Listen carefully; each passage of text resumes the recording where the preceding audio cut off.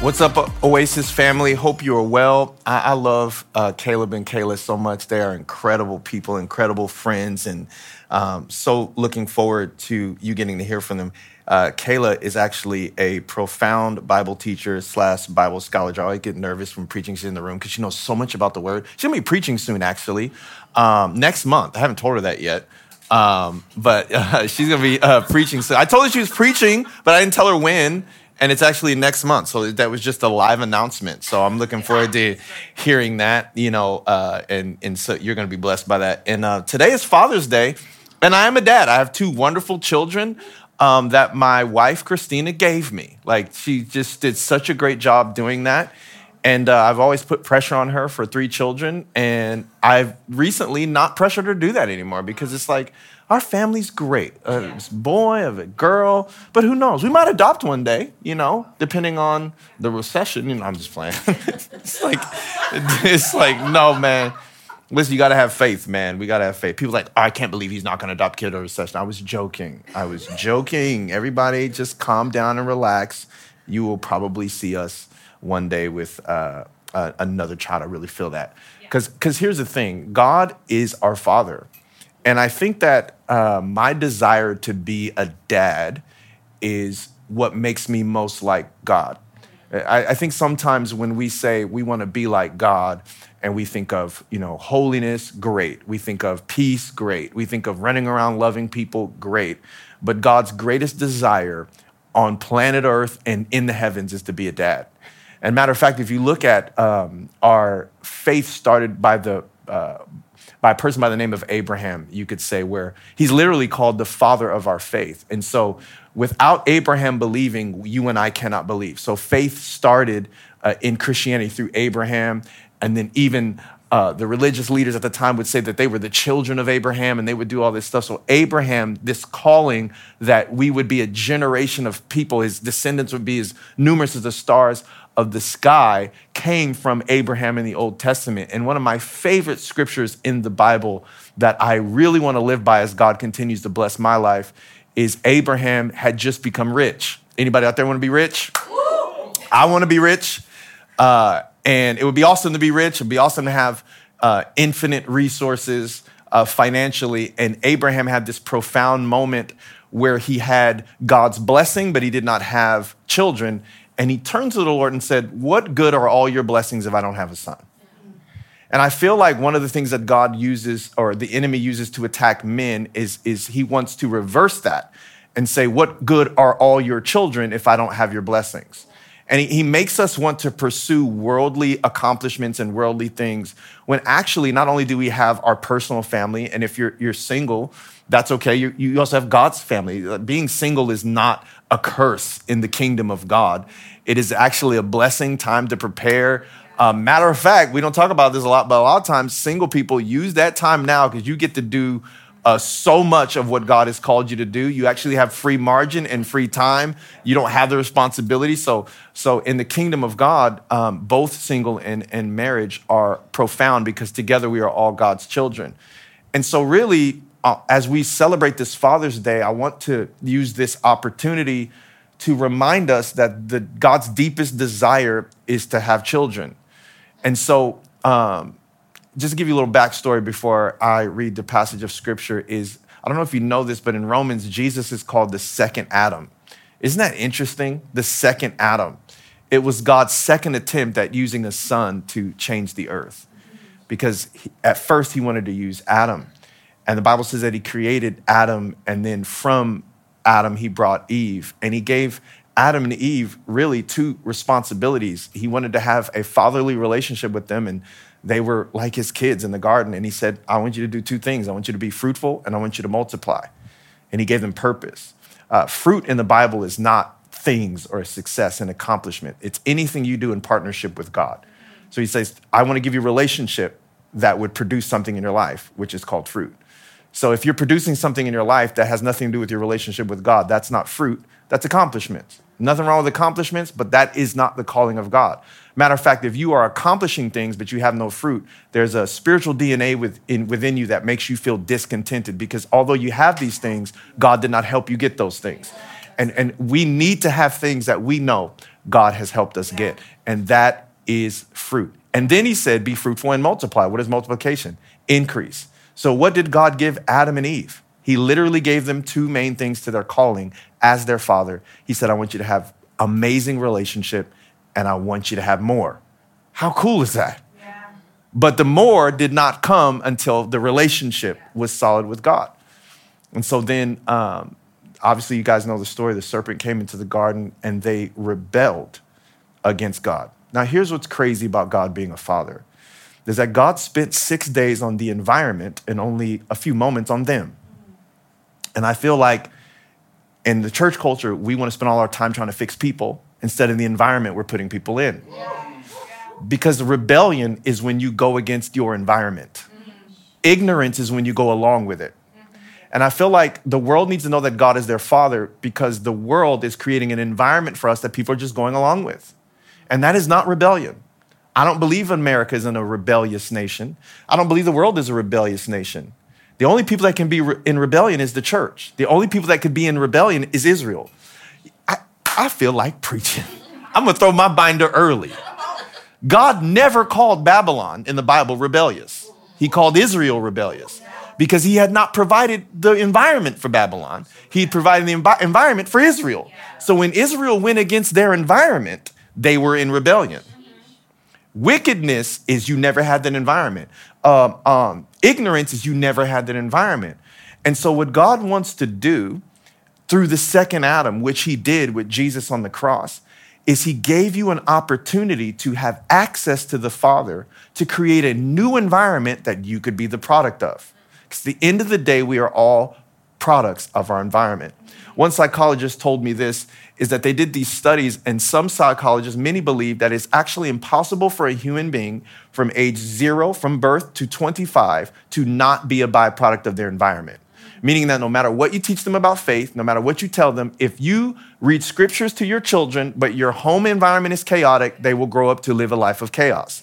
Because it doesn't matter what you told them, the environment you put them in is what will produce. So then God, the first thing God wants to do, if you will, is through faith in Jesus, create this Garden of Eden environment within our souls, because the world's not going to give that to us, so that we can be a product of our environment, the kingdom of God. And so this is massively important that we understand that a relationship with Jesus is not just about going to church, join a connect group. Please do all those things. It's about having a relationship with your Father in heaven. In John 14, verses 1 through 14, Jesus is talking to his disciples and he says, don't let your hearts be troubled. Trust in God and trust also in me. And then he says something powerful in verse 2. There is more than enough room in my Father's home. My Father's home. If it were not so, would I have told you that I'm going to prepare a place for you? Where is he talking about? There's more than enough room in my Father's home. He's not talking about the crib. He's not pull over like, Rome, like downtown Rome. He's not talking about Jerusalem. Where's he talking about? He's talking about heaven. Yeah. So have you ever thought for a second that when you go to heaven, you're moving back in with your daddy? Wow. In the world, moving back in with our Father is a failure. Yeah. In the kingdom, it's a victory. Yeah. You see how being with the Father already goes against kingdom code? If at 45, I have to move back in with my daddy, if I tell you, I had to move back in with my father, it's like somebody say, yikes. That is like principal failure in the world. You don't move back in with your parents, but he called heaven his Father's home. And we actually want to make heaven like some accomplishment. We made it to heaven. No, heaven is just moving back home. Yeah, so good. Heaven is just moving back home. And I think that we've stripped that feeling out of it because moving back home has no, like, hey, when I die, I get to move back home. Which means what? This is not my home. Yes. So one of the things that will torture you, this is what's tortured me in my life, is I try to do things to make earth feel like home. Yeah. I would say for the mature believer, you always feel out of place. Yeah. Can I throw this? Zoom in on this. Would I break something if I throw this? So what I see believers do that are mature is they want to feel at home. They want to feel comfortable. They want to find a place. But if you've actually graduated to this wonderful relationship with the Father, your heart longs to go back home. Yeah. And the only reason you are here is to prepare everyone else to meet their Father. Yeah. It's not to feel comfortable. It's not to feel in place. It's not to find a place to work. It's not to find. All those things should happen. But at the end of the day, he's like, hey, I'm going back to my Father's home. There's room in my Father's home. And if it were not so, would I have told you that I'm going to prepare a place for you? And he says this powerful thing: when everything is ready, I will come and get you so that you will always be with me where I am. Can I just tell you that everything that God wants to do in your life is so that you would be with him where he is? It is always about the presence of God. If God calls you to that career, if God called you, that's because that's where he's going, and he wants you to be with him where he is. If he's not there, why would he want you there either? The reason why you're called to that, the reason why you feel compelled to that, is because that's where God is going. He was trying to tell the disciples where he was going and how excited he was to be with the Father. I just find that really interesting that the most perfect human, obviously Jesus was fully God and fully man, that he could have said, man, I really want to be here. I want to continue to be here and do all these awesome things. But after 3 years of ministry, Jesus couldn't wait to go home. I just find that so, I can wait to go to heaven. Anybody? I can wait. Matter of fact, I don't want to meet the Lord today. Like, please. I want to live a long life. Why? Because I want to stay around and I want to accomplish a bunch of stuff and I want to be there for my kids. But Jesus, in and of himself, said, my heart longs for home. And I want to tell somebody today that has been really discouraged, that has been feeling really out of place in their job, really out of place in the world. You feel like your friends. I feel like your heart just might be longing for home. And God's trying to teach you that you're never going to be comfortable here. You're never going to be comfortable here because there's this longing for eternity that Ecclesiastes said the Lord has put eternity in our hearts. Jesus had eternity in his heart, which means spending forever in the Father's home, heaven. And so he says to them in verse 4, and guess what? That's where I'm going, and y'all know the way to where I'm going. Thomas is a G, because in verse 5 he says, no, we don't, Lord. Can you be, I want to let you know you can be real with Jesus. Like Thomas was a G. Thomas was the same Thomas that was like, they call him Doubting Thomas. Because later in the scriptures, Jesus would say he was resurrected, and Thomas was like, okay, for real. Let me see the holes in your hands. And Thomas, and Jesus had to show Thomas that he had the nail marks in his feet and his hands for Thomas to believe. And here he is trying to tell Thomas, tell the disciples that they know the way that Jesus is going. Thomas is like, nope, we don't. He's just so bold. We have no idea where you're going. So how can we know the way? And Jesus says something powerful. I am the way, the truth, and the life. No one can come to the Father except through me. If you had really known me, you would know who my Father is. From now on, you do know him and have seen him. And Philip said, Lord, show us the Father and we will be satisfied. Jesus replied, have I been with you all this time, Philip, and yet you still don't know who I am? What an indictment on Christianity and coming to church. Have you been to this many Sunday services and you still don't know who I am? Anyone who has seen me has seen the Father. When I was looking for churches, back in the day when I first came to Oasis, I went to a men's event before I went to a church service. And Philip was sharing this verse at a men's event, which is why I'm sharing it today. And the reason why I made the choice to come to Oasis is Philip said this sentence, I'll never forget. He said, Jesus said, when you have seen me, you have seen the Father. He said, what if men lived their life that way? When people had seen us, they had seen the Father. And I said, that's my calling. This is where I'm supposed to be. And so when he said that, I felt this burden that when people meet me, I have introduced them. That I am familiar to the love of the Father in heaven. And so he says, anyone who has seen me has seen the Father. So why are you asking me to show him to you? Do you believe that I am in the Father and the Father is in me? The words that I speak are not my own, but my Father who lives in me does his work through me. Dads, one of the great ways you can be an awesome dad is an awesome husband, and awesome everything really, is to make sure that the words you speak are not your own. So many times I have said things that are my own. I need to say what God wants me to say to my wife, to my kids, to my community. And by the way, this is not a gender thing. When you have the Father in you, the Bible says there's no male or female. So It's not a gender thing. It's not as men, we need to, that's the church, that's that slimy masculine stuff as men, the men of God. No, the Father, there's no men, male or female, Jew or Gentile. We are all one in Christ Jesus. So that means a woman can manifest the Father just the way that a man can manifest the Father. So it's not a gender thing. So don't think about it that way where it's like, oh, if I'm not a man, how's that apply to me if he's talking about the Father? The Father is in me and I'm in the Father. Yeah. So together as a church, we are in Christ, which means even if you are a 12-year-old little girl watching this, you can manifest the Father's heart to everyone around you. And you could be a 12-year-old little girl and people could say, man, when I've seen you, I have seen the Father. That is the power of a relationship with Jesus. And so he says, the words I speak are not my own. Hey, just believe that I am in the Father and the Father's in me, or at least believe the work you've seen me do. I tell you the truth, anyone who believes in me will do the same works I've done and even greater works because I'm going to be with the Father. So that means, oh my God. Woo! That means the more as a leader that I go be with the Father, the more that people I'm leading can do. So it's not about what I do. I was telling one of our young leaders, Golden State Warriors about to win the national championship, praise God. And I said, the issue with the church is that I'm Steve Kerr. If you don't know basketball, he's the coach of the Warriors. You're Steph Curry. The issue with the church is the pastor wants to be Steph Curry. And they want the person that they're leading to be Draymond Green, which if you don't know basketball, Draymond Green passes Steph Curry the ball. Can't shoot to save his life. So we don't want our leaders to take the shot. We want to take the shot. And hey, I'm open. Pass the ball to me. Let me shoot. Let me be the leading scorer. But no, I'm just a coach. I'm just a coach. So your success, if I am your pastor, is directly related to how much I go be with the Father. It's not how well I preach. It's not what I do. It's not my decisions. If we are leading a church, if you're leading a business, what if you adopted that the success of everyone around you was based off you going to be with the Father? And so what happens is we want success to be because we go to work. Oh my God, this is so good. No, success is when we go be with the Father. And then he says something crazy.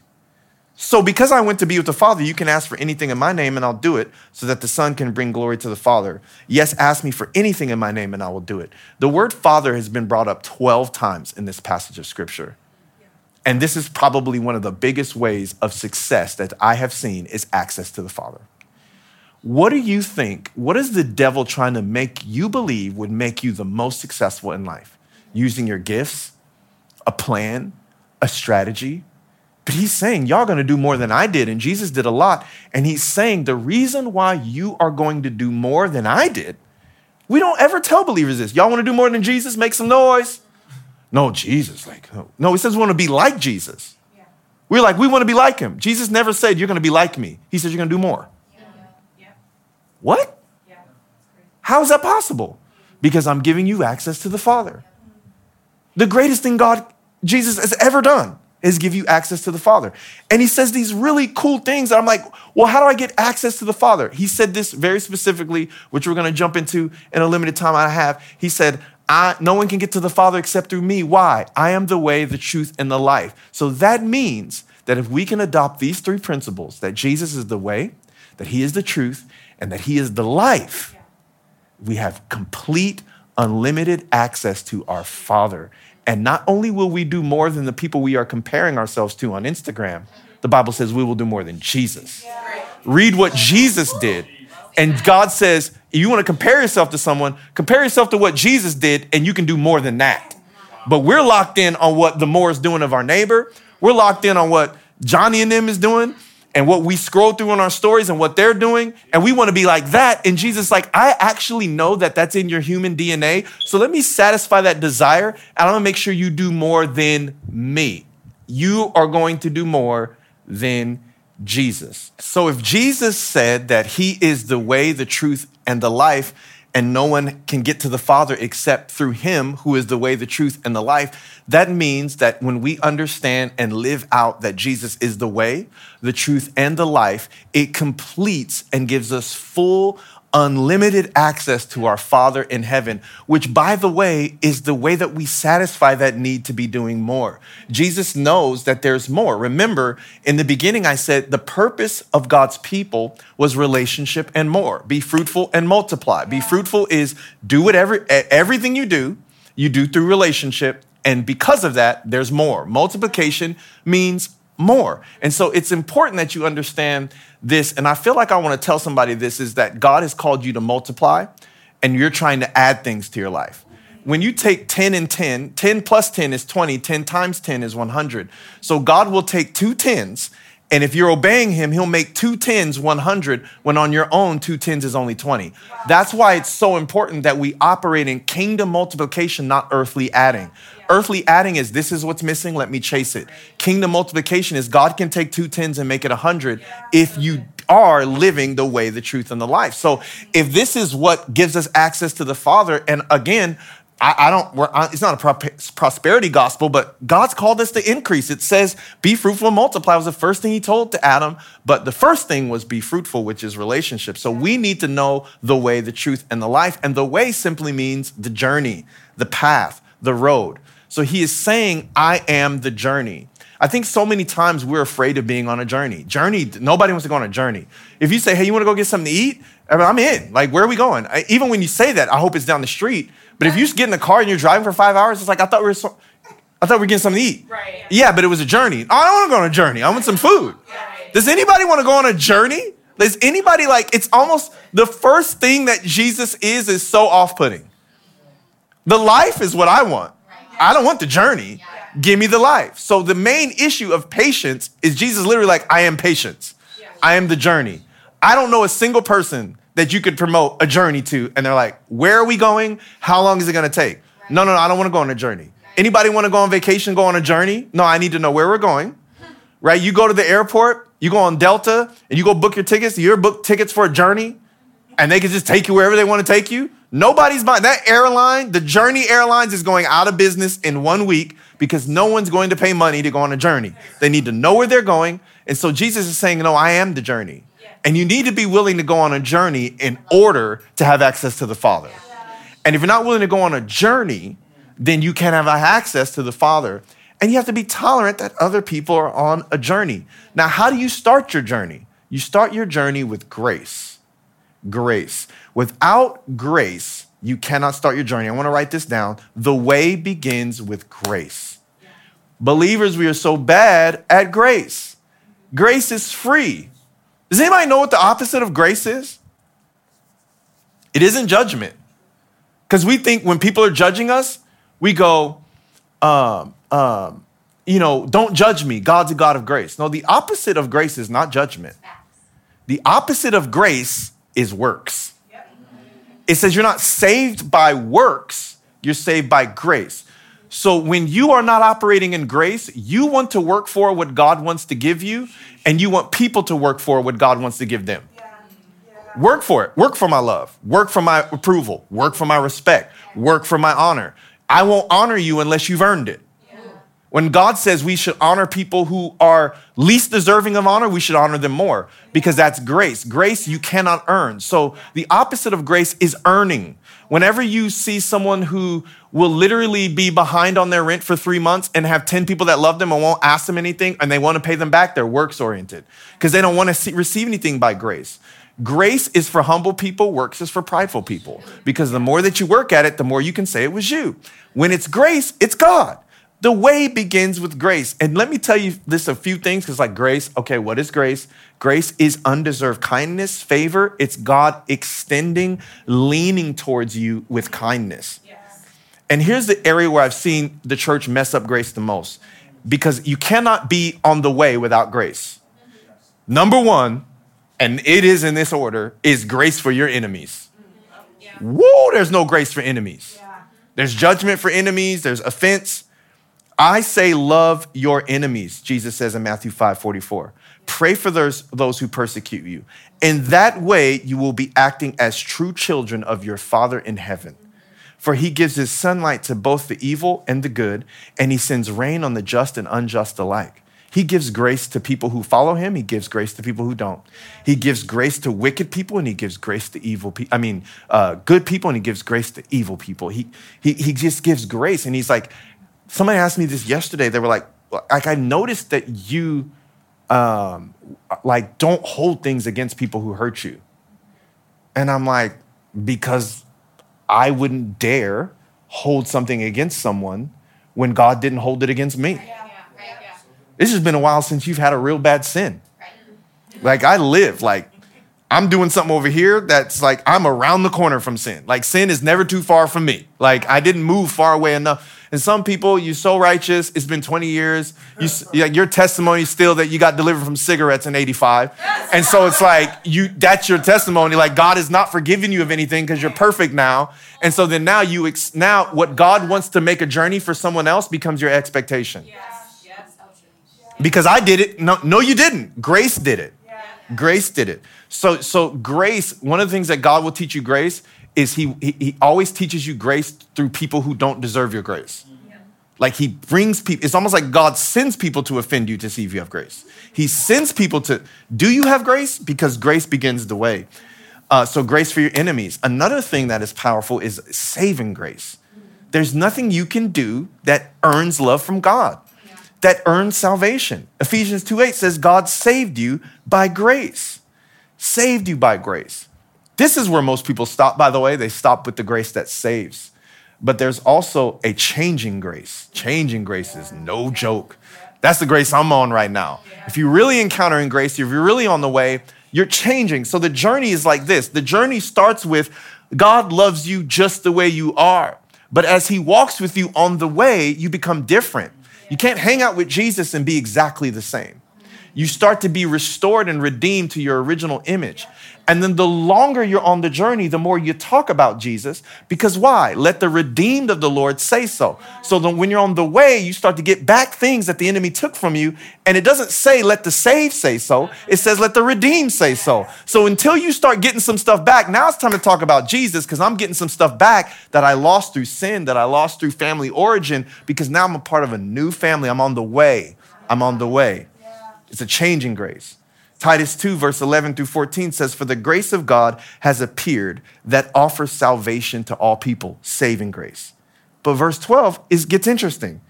It teaches us to say no. Sometimes we think grace means yes. Yes, absolutely. God's like, yeah, do whatever you want. There's grace. No, grace has no's in it. Yes. It's like grace teaches us to say no to ungodliness and worldly passions, to live self-controlled, upright, and godly lives in this present age while we wait for the blessed hope, the appearing of the Lord, of our great God and Savior, Jesus Christ. And there's that word, who gave himself for us to redeem us from all wickedness and to purify for himself a people that are his very own, eager to do what is good. That is grace. Then there is a grace to serve. 1 Peter 4:10, each of you should use whatever gift you have received to serve others as faithful stewards of God's grace. And then there's grace for provision. And God is able to make all grace abound to you in 2 Corinthians 9:8, that having all sufficiency in all things at all times. One of the ways that I know a believer is on the way, when Christ says, I am the way, is there's grace for his enemies. Or her enemies. There's a saving grace, never trying to earn God's love. There's a changing grace. We can see the transformation that grace is having in their life. They're serving others. They have a grace to serve. Serving doesn't burn them out. They're grace to serve, not asked to. So many times we ask people to serve. We have to pray that they're graced to serve. Someone who's graced to serve just looks for opportunities. They're not waiting to get an email from the church staff. They want to serve because they're graced for it. And then grace for provision. And remember, the opposite of grace is works. Works. You don't have to work to be saved. You don't have to work to change. You don't have to go, I have so many things I need to work on. Somebody said that to me. I got a lot of things I need to work on. No, don't say that. I have so many things that the grace of God needs to teach to me and reveal to me to do. That is the proper theological way to change. You don't have so many things you need to work on. Your relationship with God is made complete. God forbid that Bailey or Dallas on Father's Day would tell any one of you or any one of the people that they know, man, I have so many things to work on when it comes to my relationship with my dad. That is the worst thing that they could ever say to you. So as a believer, the worst thing God could ever hear you say is, I got to work on my relationship with my dad. He's like, no, I worked on that already. Yeah. Like I sent Jesus, your relationship with me has been restored. There's grace for you, but that grace is going to teach you. We teach our children from a place of grace, and it is a beautiful thing. So then now, once you're on the way because of grace, what did Jesus come full of? Grace and truth. Yeah. Grace begins your journey. Truth can complete your journey. It is the truth of God that is no joke. Now, may I be honest with you? This is where the real warfare begins. I have found that when I was getting saved and it was salvation, enemy left me alone. As soon as I started moving forward, he was like, truth? Ooh, we can't have a believer with grace and truth. Yeah. I'll let them have grace, but it's truth that builds their life. That's why it says that we're on the step before the life. What does it say? That if you build your house on the word, the truth, then when the storms come, your house will still remain standing. So the enemy will let you build something. You ever seen a little kid? I was at the beach one time, and these two little kids were brother and sister. And I watched this little boy watch his sister build a sandcastle at the beach. And I saw the little boy just looking at, I can't remember who it was, but saw a little boy watching his sister work on this sandcastle. When she got that bad boy just right, he came on like, you know those baby swipes? He just did the baby swipes where I don't know why baby has so much strength to swipe, but when they start swiping, he swiped and she was balling. I'm like, man, I feel like, not to compare him to the enemy, but that's what the enemy does. He will watch you build something that doesn't have a firm foundation and then knock it down in front of you. And you think God's moving because it's being built, and he's just waiting for you to finish it. So it's more painful when he knocks it down. He's waiting for you to finish it. Because actually, when the enemy knocks something down that you've completed, one thing about the girl, she did not build another sandcastle. She just cried. Had her brother knocked it down when she first got started, she would have had the motivation to keep going.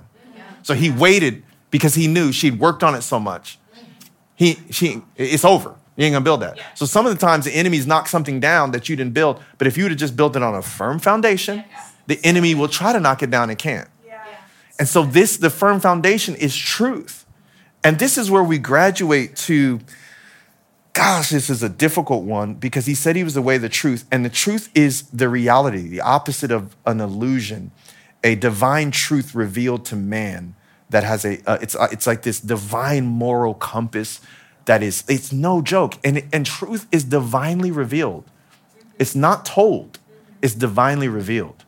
So when you have pastors saying we need to tell the world the truth, that's not true. That's not true.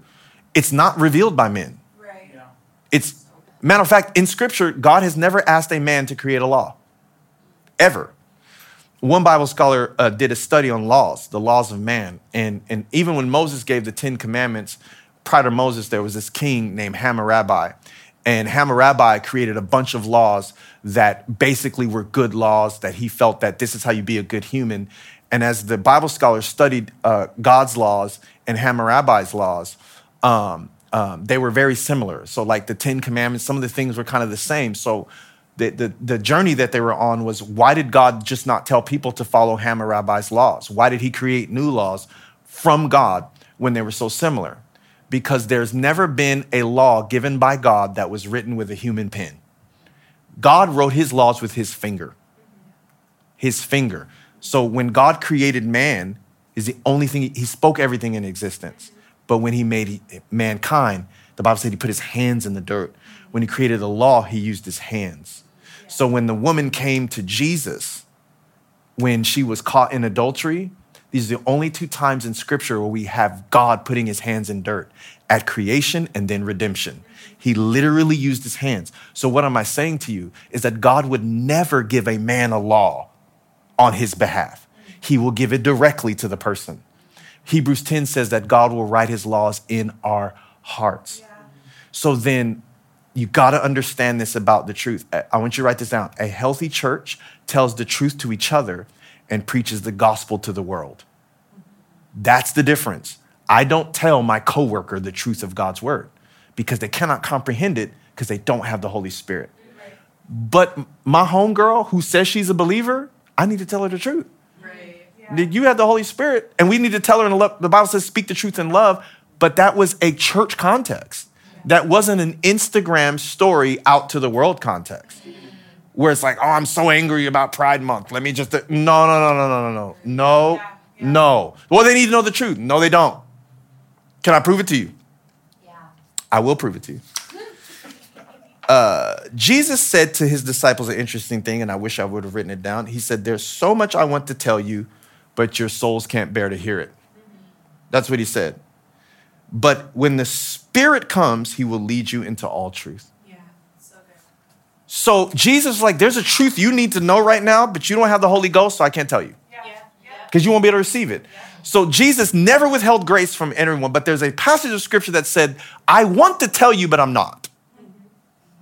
So you are really operating as a mature Christian when there's a truth you want to tell, but you don't because you're waiting for the Spirit to tell that person the truth.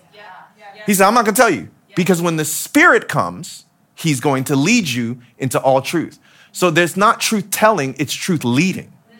So this is why Jesus is the perfect person to tell you the truth because he's on the journey with you on the way. What Christians want to do is not get on the journey with you. They want to tell you the truth and then go somewhere else. But Jesus is telling you the truth in order. So the way that I happen, like, and this is so, when I was smoking weed and like crazy stuff, all God ever told me when we were on the journey was, I love you, I love you, I love you, I love you. You're amazing. I love you. Lord, you want me to stop smoking weed? Man, I just love you. I want what's best for you. He never corrected anything. I was like, man, following Jesus is great. The moment I got filled with the Holy Spirit, he was like, now come on, homie. You need to relax.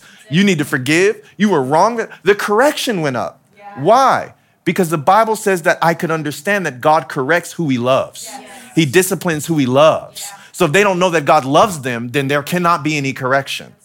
This is so wildly important that we understand that the church has called for people in the world not to tell them the truth. But I was going into a Rouse one time and it said this store is a Code Adam store. Code Adam was named after a little boy who was kidnapped in the 80s. And he got lost in a store and someone kidnapped him and they did very bad things to him and killed him. And his name is Adam Walsh. And so they created this system in a retail store called a Code Adam, where when a little boy or a little girl is lost, they shut down the entire store and they announce Code Adam over the loudspeakers. And that means that every single person in the store is to stop what they're doing and look for the lost boy or girl until they are found. So what happens is when they find the little boy or the little girl in the store, now they need to tell the little boy or the little girl the truth of the dangers of wandering off in the store. But they don't speak the truth over the loudspeaker. It's Adam, where are you? We're looking for you. So what we do when we understand the truth is we try to speak the truth over the loudspeaker. Can you imagine being in a store where a little boy's lost and someone comes over the loudspeaker and says, Adam, why did you run off? See, this is what happens. You need to stop wandering off in the church and da-da-da-da. Adam might not even want to come out of hiding because he's too scared to get in trouble with the people that are looking for him. God, out! No, God doesn't want people to think that when he finds them, they're in trouble. So it's just, Adam, we're looking for you. Son, we're looking for you. Daughter, we're looking for you. And when we find you, we are going to tell you the truth. Yes. But when you're lost, we have no truth to tell you. We're just looking for you. Yeah. We're seeking you. We're loving you. Adam, we love you. Come out of hiding. And this is why when the church gets this right and understands that primarily it is the Spirit's job for the truth and it is the church's job for grace. In Hebrews, it says, make sure that no one misses out on the grace of God. Yeah. Yep. Never once says, church, make sure they don't miss out on the truth. Each other, tell the truth. Tell the truth and love to each other. You better stop lying to your homegirl when she tell you she's dating that new dude or lying to that dude. No, tell him the truth. If he's a believer, tell him the truth. But if they're not, they need the gospel. And this is why this is so profoundly important. Because now we're talking about fatherhood. I feel like, and I could be wrong, but like when you start your journey with Jesus, when he says it's the way and you started with grace, it's like you're on your way to the Father, But it's not until you get the truth that you actually can appreciate your Father in heaven. And here's what makes me think that. Because in John 8:44, Jesus says something interesting to some religious leaders. He said, for you are the children of your father, the devil. Wait a minute. So now there's Father God and Father the devil? We love to call him the adversary. We love to call him the deceiver. Yeah. We love to call him the whatever, the Antichrist. But Jesus said, that's your daddy. What? You remind me of him. That's what he was saying. You remind me of your daddy, the devil. And you love to do the evil things he does. He was a murderer from the beginning, and he has always hated the truth because there is no truth in him. When he lies, it is consistent with his character, for he is a liar and the father of lies. So what does a father do? I mean, not to give you a science class, but the father does not give birth to anything. Right. The father plants literally seed in a woman, and then the woman has a baby. So the enemy's job, a lie is a seed that you water. Right. And that you, because what happens when a woman gets pregnant? They change their diet. They do things to take care of what's in them. And some of y'all are taking care of a lie. And then 9 months from now, the lie gives birth to death because you took care of it, because you nurtured it, because you rubbed that little lie for 9 months and you changed your diet. You fed it. And I want to tell you, the reason why things are happening in your life today is not because God's bad, is that you were eating for 9 months ago. When the lie came, you fed it. And now it's birthed something in your life. So this is where the war for fatherhood happens. It's not on the way. It's on the truth. That's where the real war for God to be your heavenly father happens, because the devil's the father of lies. He's like, no. Don't believe the truth. Don't believe the truth. It doesn't matter what it is. Don't believe the truth. And so it's important that we understand that God wants us to understand the truth. Now, once we're on the way and the truth, then he says the life. I'm the way, the truth, and the life. This is full access to the Father. We're living the life that our journey and our truth produced. Remember, the journey's grace. We're living the life that grace and truth produced. The life is the life that grace and truth produced. Please write that down. And so what happens is, now if you jump over to Matthew 6:9, verse 10, this is how we actually can be believers operating in our Father's house and in our Father's love, because when he taught them to pray, Jesus said in Matthew 6, verse 9 and 10, pray like this: Our Father in heaven, in the Father's house, holy is your name, hallowed be your name. Your kingdom come, your will be done on earth as it is in heaven. And that word will is not doing what God wants. It's desire. It's his best offer, which can be accepted or rejected. So when God, this is so important you understand this about the Father's will, is the Father's will is an offer, but he makes sure you can accept it or reject it. He never forces you to do it. You're never doing something because God made you. It's a choice. He says, I set this before you, I set this before you. And the way, the truth, and the life gives you access to the Father. And what the Father will do in that access is offer his best. The will means best offer. Because if we think it's just what God wants, that's a limited understanding of God's will. Because we're like, that's not what I want. I don't want what I want. I want what God wants. But what the devil wants to do, he wants to take you back to the father of lies and go, what you want is better. But since God wants that, go ahead and do it, because you're a Christian, aren't you? But what you want is better, and God doesn't want to give it to you. What you want is better. No, the will is not just what God wants. It's what's best. It's the ability to discern what is best. So what happens is, as you go on the way, the truth, and the life, what does access to the Father do? It says, here's my best. Here's my best. Here's my best. Choose it.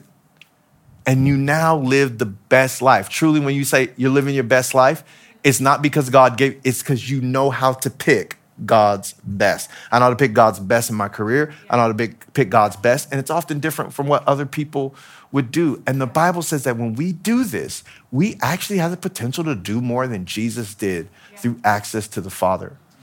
This is why I believe that the enemy has had a concerted effort to destroy the fathers and honor for the fathers. And I want to challenge us, even just anybody who can affirm a man right now. Affirmation for men is at its lowest point. Expectations at its highest, and affirmation is at its lowest.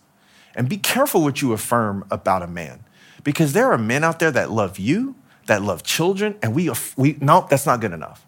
That's not good enough. And so what's happening is the Bible says at the end of Malachi that God wants to turn the hearts of the fathers to the hearts of the children. And that's what this is about. And so we need men to have the heart of God towards people. Yeah. And they might not have God's money yet, but they got God's heart. They might not even have God's wisdom yet, but they have God's heart. They might even have God's decision-making ability. Oh man, you're just always going back and forth. You can't make a decision. And you know what? I got God's heart though. And at the end of the day, God can teach him all those things. God can teach him all those things. And here's what's crazy.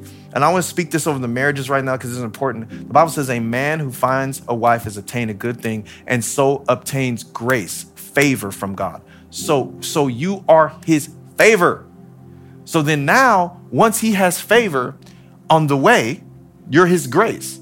So that means you typically marry someone who's on the way. And the devil goes, he ain't there. Is he on the way? You want to date someone on the way.